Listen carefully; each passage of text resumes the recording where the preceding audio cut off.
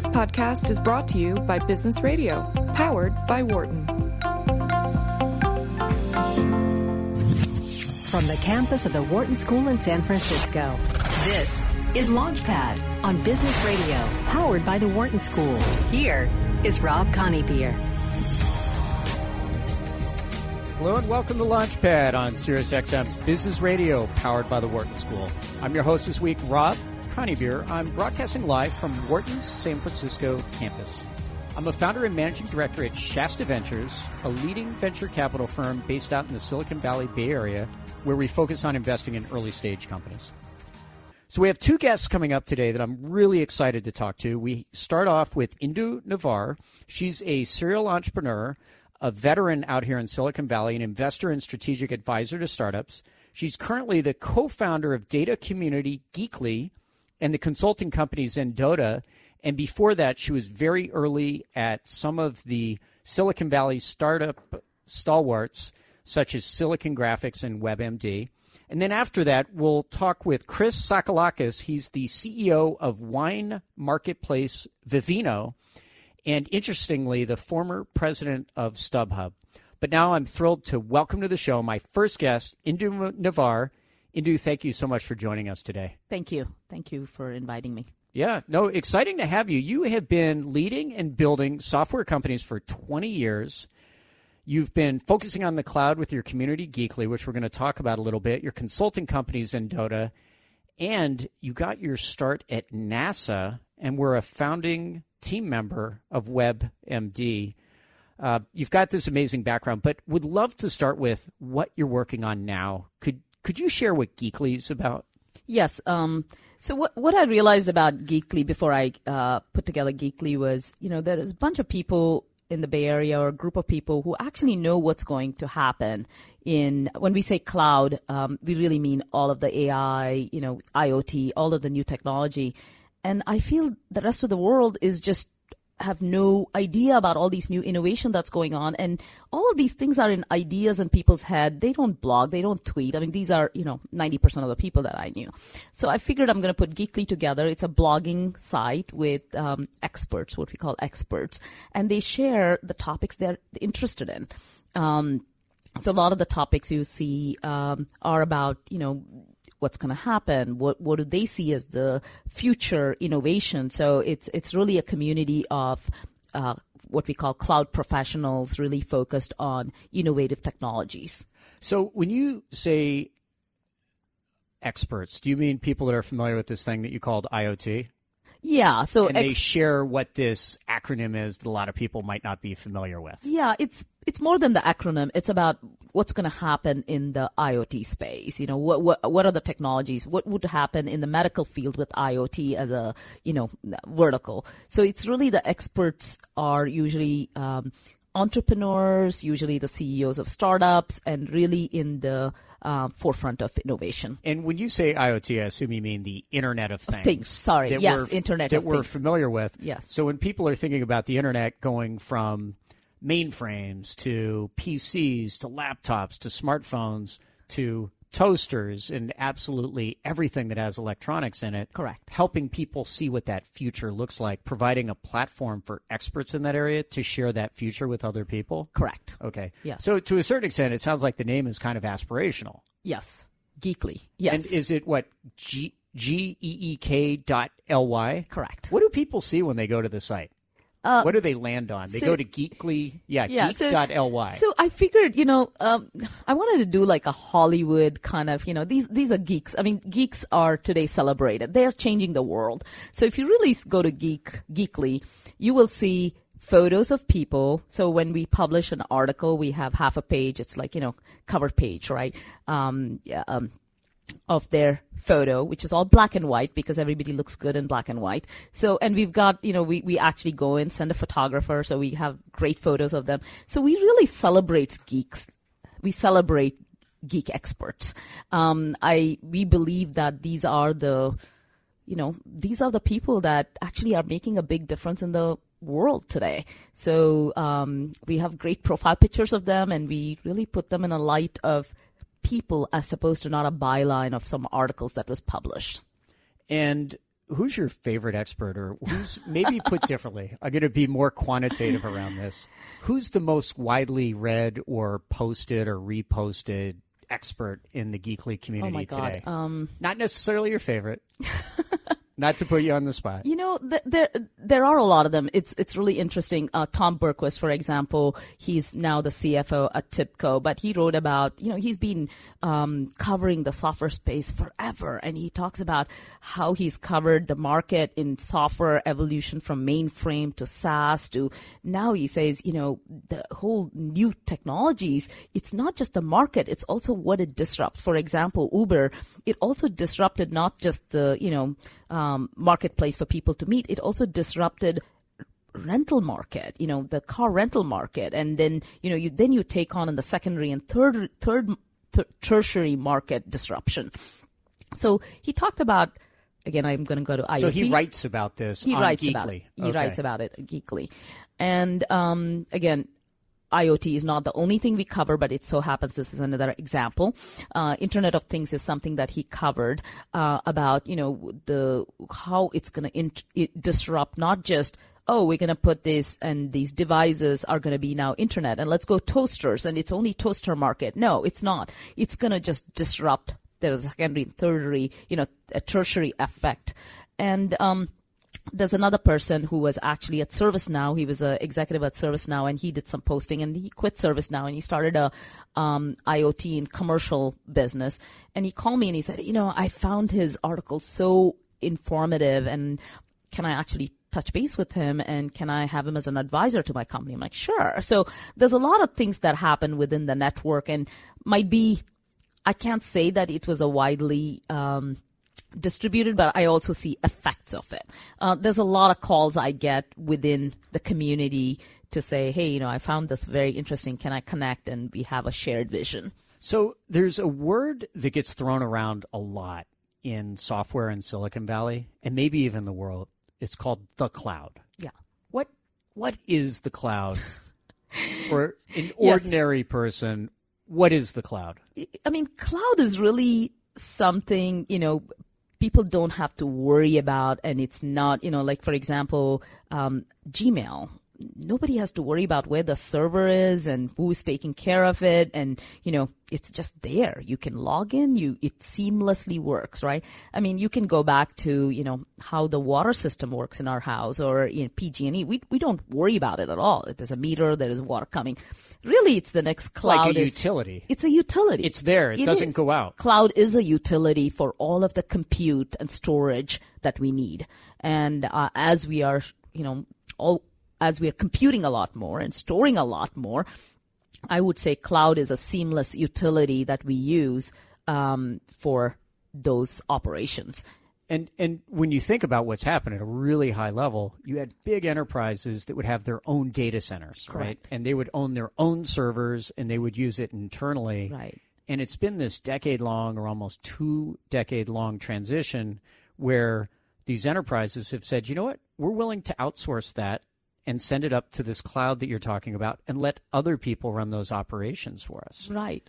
And, very good point, because when I started Cirrus, which I know you come to my background, after Healthion WebMD, just as I'm going to jump here. I know you wanted to talk about the background, but at Healthion, we started Healthion by, having a big data center. We said, hey, let's go build this kind of a seamless, internet experience for the healthcare industry, and every person should have their personal data, their medical record data available for them. And this was a 1996 vision. Too early. People were like, what are you talking about, right? Internet. So we had a big data center at Healthion. And, so you saw the future, but a lot of people were like, what is that? Yeah. And people would come and say, well, wait, my insurance data is next to the other insurance data. I don't want them to be in the same rack. We're like, but that's data. You don't, So there was a lot of understanding about how does the data center, and so we had to show people the data center and where it's stored. We came from that, and when I started Cirrus after Healthion went IPO, I said, why are we sending CDs for software? I mean, it just doesn't make any sense. So that's when we started as this is ASP. Cirrus Not to be confused with Sirius. Yes. It's S-E-R-U-S? It's S-E-R-U-S, yes, Okay. Cirrus. It means the cloud. It's supposed to be Cirrus Cloud with the wrong spelling because we needed a 5-letter domain at that point. So Right. The 4-letter ones were taken. Yeah, but you exactly. could get 5. 5-letter. So I was kind of thinking about the cloud. So this is one of your real inspirations when you started Cirrus was around this transition to the cloud. Correct. And maybe, why don't we jump into that? Yeah. Talk about the founding of Cirrus. You've been at these other companies. We'll chat about a little later. Yeah. But what prompted you to strike out on your own, found something, run something? What was that lightning bolt from the cloud?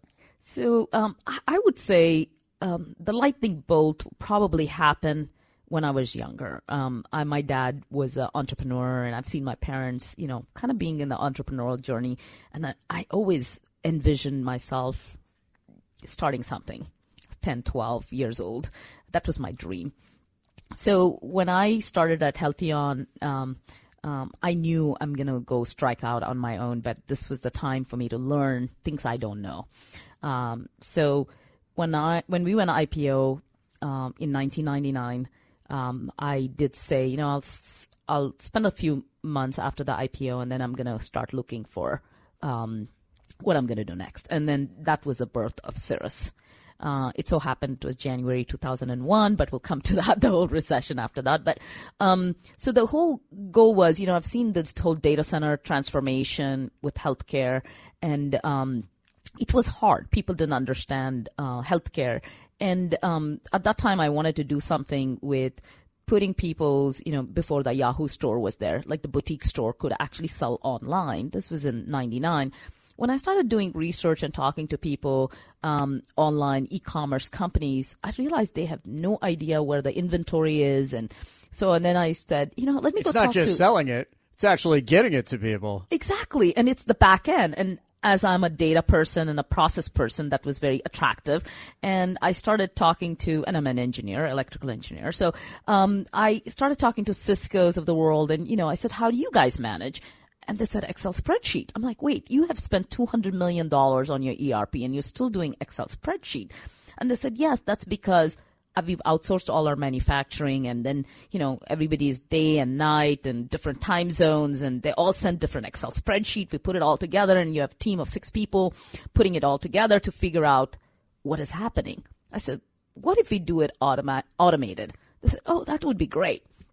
So I got $250,000 from Quantum Corporation as my first customer, and we were still in the dining room with 3 people, unpaid 3 people, writing the code, including me. So I wrote our first version of our product. Of course, it was a demo version, so we showed it to Quantum Corporation with their demo data, and they gave us. And this is in 2001? 2001. So I would say we weren't even incorporated. I just wanted to see, how people would react to true internet, true SaaS model. And this is what we sold them. Look, you don't have to worry. We'll collect all the data. It'll be online. It'll be on the dashboard. All you have to do is come in the morning. You will see it, and, we'll have some business rules. Let's dig into this for a moment. If you're just tuning in, I'm Rob Conybeer, and you're listening to Launchpad on Sirius XM 111, Business Radio, powered by the Wharton School. I'm here in the studio right now with startup veteran, serial entrepreneur, Indu Navar. She's an active investor and strategic advisor to startups out here, and we're hearing about how she started her first company after being at some very interesting startups before that. So you mentioned something that seemed really interesting to me and old school in some ways, which is you lined up a $250,000 advance cash order Yes. from Quantum Yes. for a product that it sounds like didn't exist yet. Yes. Is that fair to say? Yes. How does that work? So, and how many people were in the company at that point? Well, that was a challenge I took on with my first angel investor, actually. His name is Ranjan Nag. He's a very successful entrepreneur and investor. He was my first investor in Cirrus, a dear friend now. So he and I were chatting, and I said, I really want to do this because I think what I don't want to do is go into a market that's not ready yet. And because I had a vision of trying to do something in the software space, because I was really wanted to do an enterprise software, but at the same time don't want to be in the old school of, releasing, and why are people doing this? Want to fix some of it. Yeah, fix some of it. And why don't we just provide them a solution, right? I mean, instead of selling these different components and they get these consultants to put it all together, it just didn't make any sense to me. Let's standardize it somehow. Yeah. So, and very quickly, was he an investor at this point? No, he was not. Okay, so we but were an just advisor, yeah, angel I knew he would. investor. I knew he would invest. So he said, you get me a PO of any dollar. I'll put some money in. The check is yours. Okay, all right. And I said, deal. And I said, I don't want your check until I have the money. So how'd you hook up with Quantum Corporation then? Well, long story. I had this thing of, I will go at least to 3 events a week. And I have to meet at least 2 important people every event I go to. 3 networking events. 3 networking These will events. be like evening social things, meetups, yeah, the exactly. equivalent of Meetups, that. exactly. Okay. So did you go to TIE, stuff like that? Yeah, I the did. Indus Entrepreneur, Yeah, the and Indian networking Silicon Valley organization. forums and all these things. all these events, right? So I would go to 3 and they can be grueling because they can go on for 2 or 3 hours. and the interesting thing is, after I get two important cards, I leave because it can be draining. It's not for social. It's really very, very focused on I have to get 2 business cards. So you do that for 3 nights a week minimum. Okay. And one of the events I went to, I turned up late, so there were very few people left. And this is one of the story. If you never know what happens. I got one card, he was kind of an investor guy, and okay, I'm not ready for it. And there was another woman who was actually doing a company. She was pregnant, and she said she's doing apparel for pregnant women. I said, interesting. I said, I need to get something. I don't have anybody else here. I need to get her card, but so I was interested. I said, what did you do before that? She said, well, we went back, and I said, look, I'll tell you what I want. And tell me how you can help me. And so I told her, I'm looking for, some introductions in e-commerce, supply chain, B2B. She said, oh, very interesting. I have my boss at this other company. Now he's working for Cisco. You should go meet him. I think he'll be very interesting guy to, he was a mid-level manager who did operations. So I met with him, and he said, you should meet my boss, who's now at Quantum, who's doing some consulting work, and seems like, he could be helpful. So I met Steve Eric at that point. He was a consultant there. And so we teamed up, and he said, oh, well, I've been brought up. Oh, so he became your co-founder? No. Excuse me. He Teamed came up. in very early. Okay. He helped us with getting the deal. Okay. But he said, oh, I've been brought in to really evaluate vendors for this application we're trying to do. That was a time at Quantum.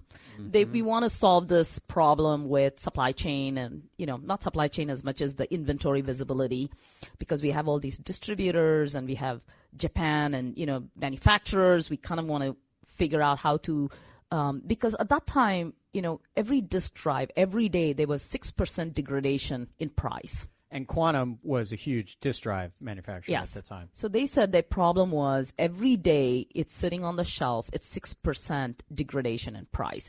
So how do we actually reduce, even if we reduce a week less time it's sitting on the desk, that's money saved.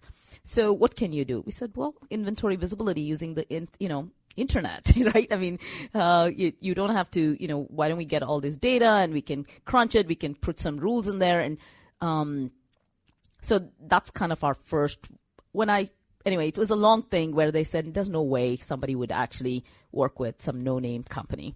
We want to work with i2. I think there was like eHigh-Techs at that point, which was a conglomerate of all these companies together. I said, just give me your Oracle data. I'm not asking you for anything. Just give me what you're trying to look for, and we'll come and show you. It's free for you, right? So we did a kick-ass alpha version of our product demo, and they said, wow, we've never seen this level of detail from other vendors. Okay, fine, we'll give you an RFI. And this RFI was 50 pages. And RFI stands for? Request for Information. And it was a 50-page document, which we really don't have a product yet, and, we don't know what architecture we'll use, but we knew what architecture we would use in the future. So we wrote about, we didn't say we're going to use this. That's what it's built on. It's Java based, it's distributed database. And I brought in some of my friends who actually eventually became my employees to show them that we have a technical team and we have, enough strength in the company. Eventually we were awarded the contract. I see. And that whole process from the initial introduction for the person you met late at night, the event you were late to getting that award was about how long? Probably 4 months. 4 months. Which, when you think about the sales cycle of a large company, it's actually not that unreasonable. Right. I mean, there are some interesting lessons to take away from this, and a big one is this persistence in networking. Right. When you're starting a company. Correct. And just going over and over. You had some goals each night. You're like, I'm going to meet at least 2 really interesting people, but it means you're talking to a lot more people, and you start to get tired because you had a long day, and then it's 7 o'clock, and then the event begins. Right. And then you go in, and at the same time, you have the follow-up meeting, and a lot of it is just shots on goal. Exactly. And you're weeding out. And the more you do it, the more you get better at what you're looking for and what kind of people, So it's I got better at it. I got better with time on, what I'm looking for and efficient about it because I was not there to socialize. I was there for. So you got this deal, and how long did it take you to deliver to Quantum? We went live 4 months after we got the deal, probably about April, May time frame. And maybe talk about going from there, just spend, just a short bit talking about how did you build the company from there?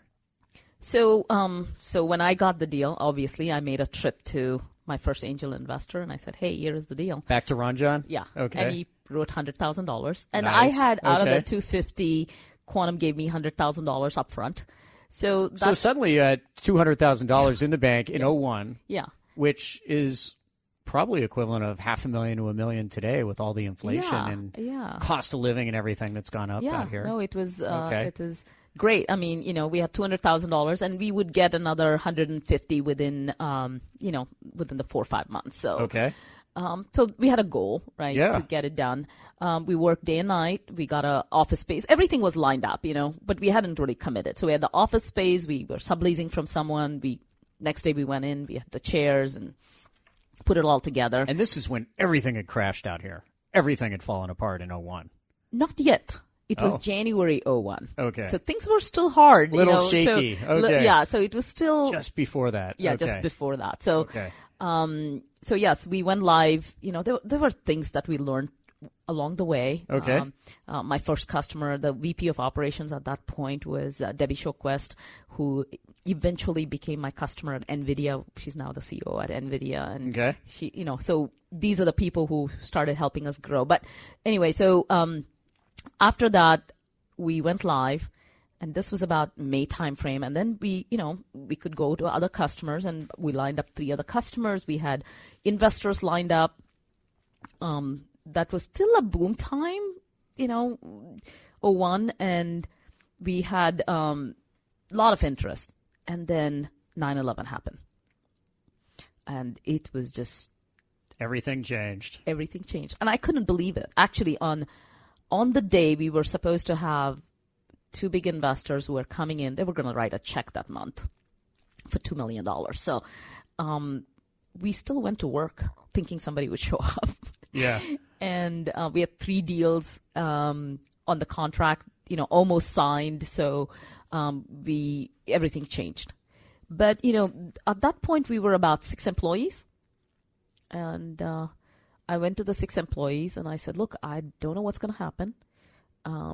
You can bail because I've got 2 months of money in the bank.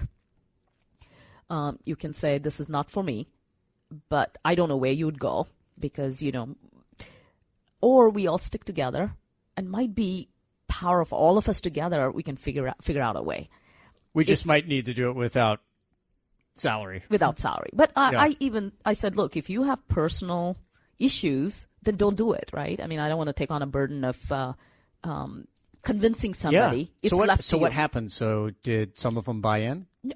All of them stuck with me. And they said, you know what, worst thing, we'll all go back to your dining room. Okay.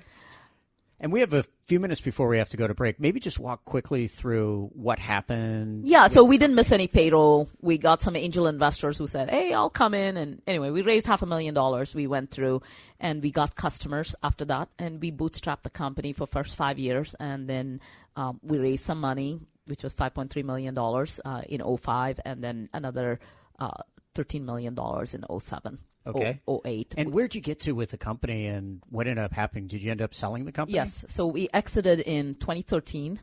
Wow, that's a long road. 12 years. Yeah, because we went through 2 recessions. 2001 recession took till 2005, and a 2008 recession took about 2010 to recover, 2010, 2011. So both of them were very interesting learnings. Because you had more to lose in the 2008 recession because we'd already raised some money. And but we sold the company to E2Open. At that time, E2Open was a public company. And so it was good for everybody. And how did you connect with them to sell the company? So, at that point, Oracle was one of our customers as well, because Oracle doesn't have, they don't get the third-party vendor, but they needed the outsourced manufacturing after they got Sun. And we went with E2Open head-to-head for this deal because E2Open was also a partner with Oracle, but they chose us. And then I think Juniper was another deal that we won against E2Open. So it was a competitor. It's a competitor. Okay. So they realized that this upstart was winning deals. Yeah. And then did they reach out to you, or did you reach out to them? So, or how did that M&A discussion get started? So it was, as you know, it was very tense in the board where, should we go M&A, should we raise some more money and go to the next? And I really realized that this is the time to sell the company. And, so I reached out to the CEO. Did you email? I did LinkedIn. You did LinkedIn? I did LinkedIn. I gave him my mobile number. Did you connect? What did you say? I said, hey, Mark, this is Indu. Co-founder, and I'm a founder and CEO of Cirrus. At this company that's been winning deals against you. Okay. No, I just said this is my mobile number. No, but that's what's maybe it exactly. Yeah. And I said, John Shirley was a very big champion of ours at Oracle, and he was also a big fan of E2Open. And I said, hey, John says some great things about you, and I would love to grab coffee when you have time. And of course, he gave me a call. How quickly? Very quickly. Like a day later? Yeah, a day later. He said he's traveling. Enough that he wanted to be kind of cool about it. Yeah, he said, hey, I'm traveling. I'll give you a call. Here's my cell phone number. Let's connect soon. Okay. And then, he called, and we had a lot in common to talk about, hey, what happened at Oracle? Why did you think we lost the deal? Why do you think we lost the deal at Juniper? I said, yeah, I can share more. And we had like an hour conversation. Then we met, and I said, I think it's good that if you want to buy Cirrus, and then we realized, how the journey has been very similar, how our technology has been very similar, and I think there's a lot of complement. It's interesting when you think about that, getting that dance started for M&A. Right. And he said, he then they put an LOI together, and the rest happened. Okay, great. So we'll have to take a short break here in just a moment, but what advice would you have for people that are going through the same process? Or considering the same process, selling the company. Yeah, to somebody yesterday I was just talking to a couple of women CEOs forum we were meeting up at. I said, just go reach out. I think we always think about them as competitors. It's really competition. Because, I think I learned it the hard way too. I thought Oracle was my competitor, and we like, oh my God, it's a lot of it is like them versus us. Not really. They're going to land up buying you if it's the right marriage. So I really look at it as a competition. Sounds like don't be afraid. It's worth at least having the conversation. The worst they're going to do is not return your call or not return your. And LinkedIn is a very easy way, non-intrusive way. You can reach make them just about anybody. Exactly. You can send a friend request, and it's always intriguing. If they take the send friend request, at least you get a friend, indication that they're interested. Well, Indu, that's great advice. We need to take a short break. I'm Rob Conybeare, co-founder and managing director at Shasta Ventures, and I'll continue my conversation with Indu Navar of Zendoda and Geekly after a commercial break. You're listening to Launchpad on Business Radio, powered by the Wharton School, Sirius XM 111.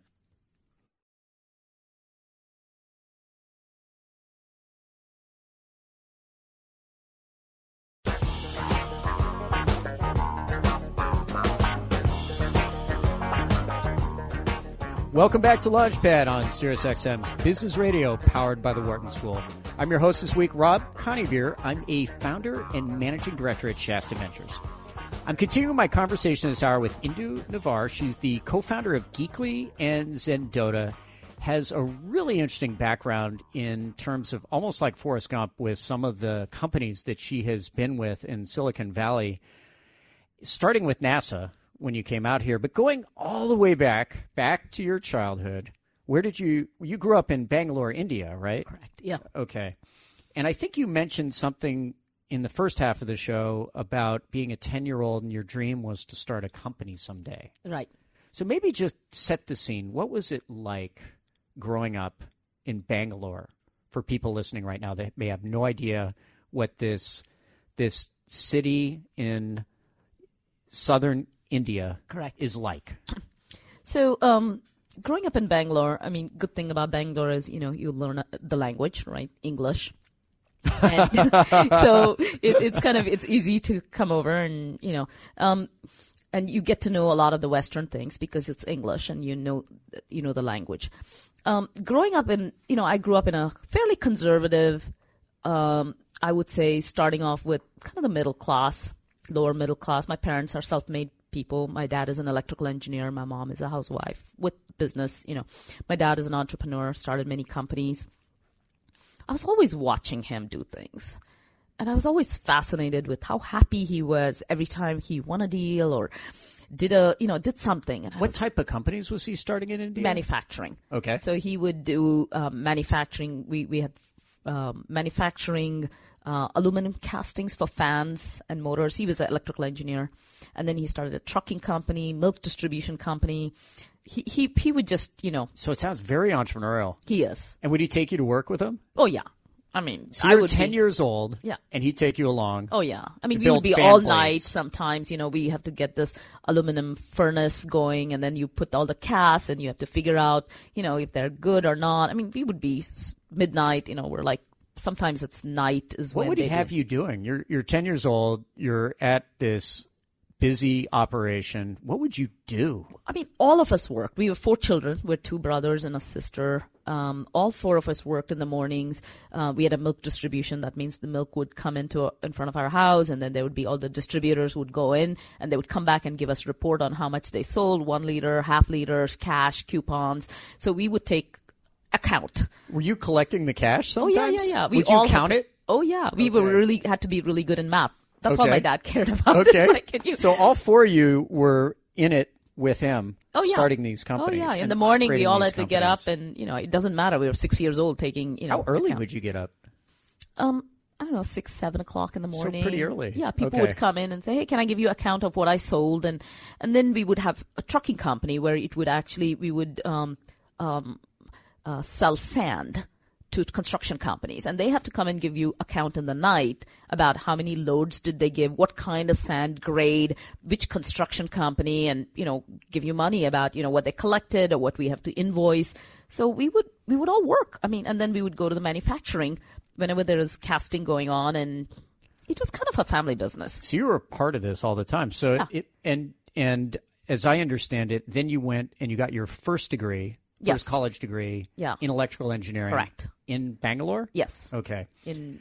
So that was an interesting thing because, in my family, there was no woman who was really educated.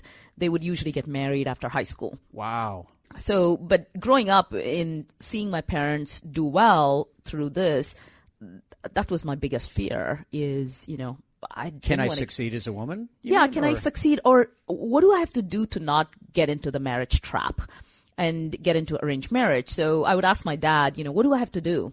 Did you ask him that Oh, literally? yeah. Oh, yeah. Because I've never seen a role model of anybody. He's like, well, if you have something else you're passionate about, then it's fine. But I was not a really great student. So I was like, I'd like to study. I mean, Okay. He said, given that you're not such a great student and, I don't see what you're passionate about. I don't see what else you could do. You get married and Thanks, Dad. yeah, Okay. get married and have Yeah. a great life and have some kids and, then I realized, if I follow my brother's path, that's a way. So that's when I started getting serious about studies. And I asked my dad, what do I have to do if I have to go to engineering? He said, well, I'm not going to pay you, so you have to get full scholarship if you have to go into engineering. So which I did. And he said, well, it has to be. Did you start studying harder? Is that part of what happened? Yes. And you discovered that you had more talent and intelligence that you thought you did? Yes. I surprised myself. Okay. I mean, I did. Okay. I mean, I was like, whoa, wait. Suddenly I'm like topping my class. And This is good and it's fun. yeah, Okay. it is fun Okay. because now I have motivation. Okay. I mean, so. And what are you, about 15? 15 about. 15. Yeah. Okay. So it's not too late. It's not too late. You turned yet. on the afterburners. Yeah, exactly. And then you got into Engineering, university. fully paid scholarship in Bangalore because that was the criteria my dad had is electrical engineering only and in Bangalore and fully paid scholarship. That's the only way he's going to send me to engineering school. Okay. And I did. And you went. I went. And then I started seeing my brothers come to the U.S. for the masters. And I said, hey, that's actually kind of cool if I escape that route. And anyway, so short story, I did the same thing. I told my dad, what do I have to do to go to my master's? He said, well, first of all, you have to get into college. And, he gave me some criteria. And he always keeps saying, that's how he, created this person in me, is like he always kept giving me a gate which I would pass. And that kind of motivated me to, become goal-oriented. So then you went to grad school. I went to grad school. And did you move to the U.S. just to do that? Yes. Wow. Okay. I came to the U.S. to do my grad school. And then you ended up at NASA. Yes. So remember, this was in... So you went from helping your dad run milk and sand companies to I'm not a great student to getting a full scholarship, graduate school, and NASA. Yes. And yeah, if you look through, yeah. And NASA, it was in 93 at that point. If you remember, we were just coming out of war. And at that time, foreign students had a hard time getting jobs. But NASA, for some reason, hired me. Okay. Because they liked Did you just interview with them? Did they visit your college it was like online, right? We had ba.jobs.offered, right? I mean, this was like... So you just applied online? Yeah, I applied online to... Okay. And then they said, we're looking for somebody with Motif GUI builder experience. Because this was a group called Aviation Safety Reporting Systems Group. They had, at that point, they were collecting all the black box recorder data and building flight simulation because that was the time black box recorder data was always analyzed after the accident happened. So they said, why don't we actually analyze before so we can figure out pilot fatigue, issues with other things, just like everyday ordinary recordings. Exactly. And I think we can as opposed to the ones that end, they're doing stuff and then at the end they say, oh crap. Yeah, and exactly. Then end of recording. Yeah, they said there's wealth of information. Why are we not analyzing it? Okay. So that was the project. Needed somebody with your skills. You were talking about your graphical user interface skills and these other things that you had built that happened to fit. Yeah, at that time the Motif GUI, was the thing to do, and that was my master's research project, and I did a whole GUI builder. Did you just happen to come across this, or did somebody say, no, you need it was to check this out? ba.jobstart. No, I just came across it. Okay. And they interviewed me, and they offered me a position because they needed very fast somebody to fulfill because they also Did have you budget. start like a week later or a couple weeks later? Yeah, exactly. Holy cow. Yeah, it is. I think I even did it before I even did the graduation And ceremony. this is the NASA that's next to Google down in Mountain View, in Moffett Field. Yeah. Okay.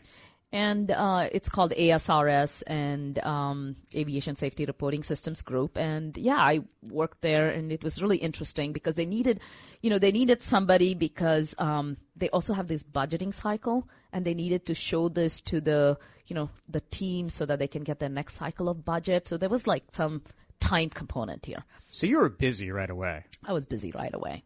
Was there a moment when you called your parents and said you're going to work for NASA? Those were the times, remember, the phone was not very easy. It was like $3 to call your parents for a minute, right? $3 a minute. So you just have to say, I got a job. Don't worry. I'm okay. I'm alive and breathing by, right? Oh, not even, by the way, it's NASA. Yeah. I know you have questions, but I can't. Okay. Yeah. It was really interesting because my brother was at Silicon Graphics at that point, and, I just started, I think midweek even, like Wednesday at NASA. And I was going to go meet my brother in Palo Alto that weekend, and he said, my brother said, yeah, I met someone from NASA and they said they know you. I'm like, what? I just started 3 days ago. So it so happened, like, one of his circle of friends, I'd met them the second day because they're part of the project. So yes, that's when reality hit me that, wow, NASA must be something really big to work on. I had no clue. I mean, I was just surviving. So I have some questions for you about Silicon Graphics, but before we get into that, if you're just tuning in, I'm Rob Conybeer, and you're listening to Launchpad on SiriusXM 111 Business Radio, powered by the Wharton School. I am here in the studio right now with Indu Navar, a serial entrepreneur, investor, and strategic advisor to startups in the Silicon Valley Bay Area. So Silicon Graphics, also known as SGI, in my view, when I came out to the Bay Area about 22 years ago, was this amazing aggregation of talent. Mm-hmm. And if you look at the diaspora that came out of SGI, you had people that went to Google, went to Apple, went to Cisco, went to some absolutely leading companies. What was Silicon Graphics like at that time? And did you end up there? Yes, okay. I did. After the NASA, my brother was at Silicon Graphics already, and he was doing some great things. He was very early inventor of graphic cards, and so it was always Silicon Graphics was like, I don't know, the company to work for, and it was like the dream job everybody wants to have, because it was also still recession at that point. And it's crazy. It's this company that nobody today has heard of, except in the history books. It's really sad.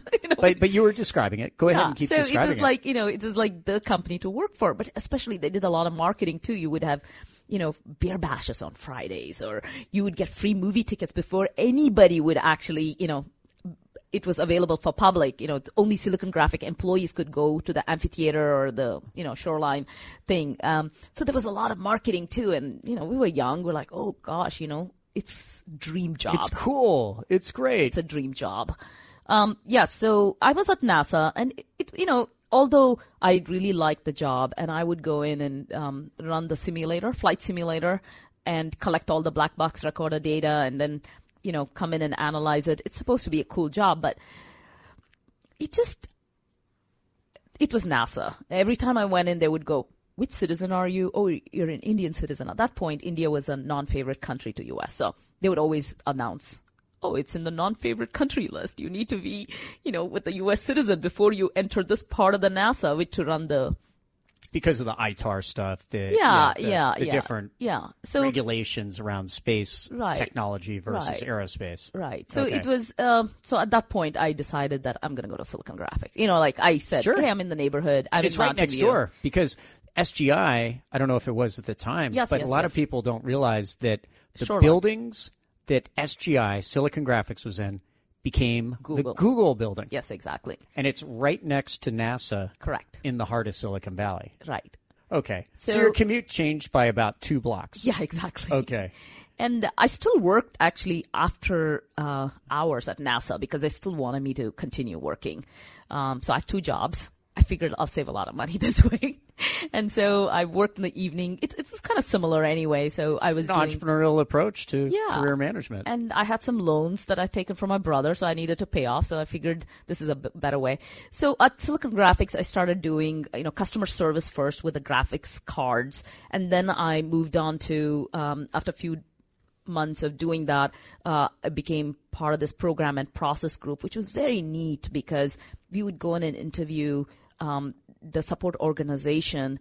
And at that time, Silicon Graphics was doing so well, and, we had so many customers, and we needed to make sure customer service was top level. And then we would actually build build web-based application before anybody knew what web-based was. And you were saying HTML, so HTML, VRML, exactly. Okay. And Perl, whatever, scripting language to database. We would do web-based applications as internal tools, because we never bought third-party tools for doing a lot of the program and process. And maybe talk for just a split second about who was the founder of SGI? Silicon Graphics. Jim Clark. Okay. Jim Clark was the Silicon Graphics founder. At that time, Ed McCracken was the CEO. This was in 94, 95. And it was still, a small company. I think we were about 1,500 people at that point. we would still get $1,000 watch, or we would get like a nice Sony station for Christmas. There was a lot of fun stuff at Silicon Graphics. It was definitely still the company to work for. And Jim Clark was this revered Yes. founder at Yes. the time of Silicon Graphics. And then what did he do next? So he went to Netscape at that And he point. teamed up with Mark Andreessen, Mark right? Andreessen, and famously. and then he took it IPO within the shortest amount of time, and then he started Navio. It was kind of what became Liberate Technologies, and my brother joined Navio, and it was like falling. He was almost like an Elon Musk of the time. If Yes, you think about it. I was The about to say. famous serial he touches, entrepreneur. yeah. He'd touch it. Okay. And then he started Healthion, and obviously I was like, I'm going to go to Healthion. Right. And you were talking about Healthion before. Yes. Okay. So after about 2 years, I went to Healthion. Okay. Followed Jim Clark. Yeah. Okay. And then how did you end up at WebMD? So actually, Healthion became WebMD. Okay. So Healthion, Did they change the name or was it Yeah. acquired somehow? it was acquired. So actually, it started as Healthscape. So you wanted to do Netscape, Healthscape, but then we got sued because Healthscape was taken, so it changed to Healthion, and WebMD. Healthion was still, we were trying to break into this whole enterprise, selling to companies about how do you manage your insurance process online. That was the whole Healthion's first product, and then we got some insurance companies to work with us, and WebMD was another company that launched in a short amount of time, started getting a lot of buzz. And so Healthion bought WebMD and changed the name to WebMD because they were more of an internet company, because Healthion started when we first filed for IPO, we were classified as a healthcare category, which wouldn't get the valuation we were looking for. Looking for a better multiple. Yeah, internet company valuation. So we had to withdraw, and then the whole WebMD merger happened, and then we were actually internet company when we went IPO in 1999. And then that brings us full circle back to when you were talking about getting Cirrus started with some of the things Yes. that you were doing Yes. at Healthion. Yes. So we've got about another 5 minutes here. What I would love to move to is what you're doing now with Zendota and advice you have for entrepreneurs, given that your childhood dream in India was to start a company. You've done this. You've built different things.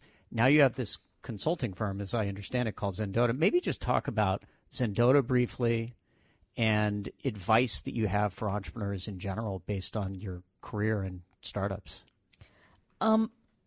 I would say, if I can do it, anybody can do it. And don't be afraid to go venture out, because it's a very fulfilling journey. So as Zendota, few years after, exiting the company and working with startups, and I realized my husband was 18 years at Amazon, and he and I teamed up. It was inbound, actually. We started getting a lot of people asking us to be part of them, and we were investing. So we started Zendota as an umbrella company where we invest, advise in startups, and also some large companies, private equities, hedge funds. Really, we work with hedge funds and private equities to look at technology landscape. So it all comes down to common denominator. It's innovative technology landscape. So we are interested in what's happening in the technology and how do we actually help companies innovate and build it into a product from just being a technology company. Is what you're focused on. Yes. Okay. In a lot of ways, it's the experiences you've had with all these companies. It builds networks, people that are coming to you for advice, and then you get to work with companies that you want to work with. Correct. And see a lot of different things. Right. And in some ways, it's similar to, but different than, say, venture capital. Correct. I mean, I've struggled to call it a name or a category, so I've decided not to call it into a category. It's almost like a incubation model, not really, because I'm not investing, but really being hands-on. So I believe that I bring in with experiences as, what did I need as a CEO and founder? What are some of the things I wish I had people offer to me? So that is the mental model I go with. And I say, if I see an entrepreneur and CEO, I go, this is where my experience is. I wish I had this. I wish I had somebody who's an advisor who's hands-on. And I always go and tell the founder and CEO, if I can take 20% of what you're working on, I feel like that's a success. So what is your top things that you're spending sleepless nights on? So let's talk about your sleepless nights. And if I can take something and I can get it done, so not this just is give the you advice. sleepless night question. Yes. Okay. Yes. And Is it common themes that you have from CEOs, the things that keep them up at night, or is it usually different? It's usually different based on the stage of the company. And also it changes, sometimes it's kind of the, organization stuff, or sometimes it's a customer stuff. And how do you, so I want to partner with the CEO where I move the needle. That's kind of, what I want to do is I want to make a difference. And I really want to be part of the CEO where I can actually help them. And that's what I felt like I did not have. A lot of people were giving advice, but, again, I got more to-do list. I got more checklist, right? But I didn't know somebody would say, I will go to the meeting. I'll take care of it. I will update you. And that's what you're doing? Yes. Okay. So more of a partner than an advisor. Correct. In those pieces. Correct. I'm active. I'm operation person. So we've got about a minute here for the younger Indu, or today's Indu coming out to, say, Silicon Valley for the first time. What piece of advice would you impart, more than anything else, perhaps, that you wish you did or you're glad you did? I would say don't be afraid to ask people, but always go with something with a content. I feel like I get a lot of people asking for things, but they don't have a content. They haven't done their homework. But do your homework, be credible, but don't be afraid to ask for help after you've done your homework and be credible, because, all you're going to hear is no, or somebody doesn't return your call at the most. But do your homework, be credible, and always surprise people, and go ask for help. But it sounds like do the work, but then dive in. Don't be afraid to do it. Yeah. Don't feel like it has to be perfect. Exactly. Jump in. Yes. Well, great. Well, that's fantastic advice. We need to wrap up here. Thank you so much for joining me today. Thank you. For people that are interested in Zendota, how's Zendota spelled? Where do they go? It's Xendota, so Zendota.com. Okay. So you could just use the Google to Yes. find it. And do you have a Twitter handle or? Yeah. Okay. Yeah, we do have Zendota, Xendota. Okay. Great. Well, thanks again. Thank you. For more insight from Business Radio, please visit businessradio.wharton.upenn.edu.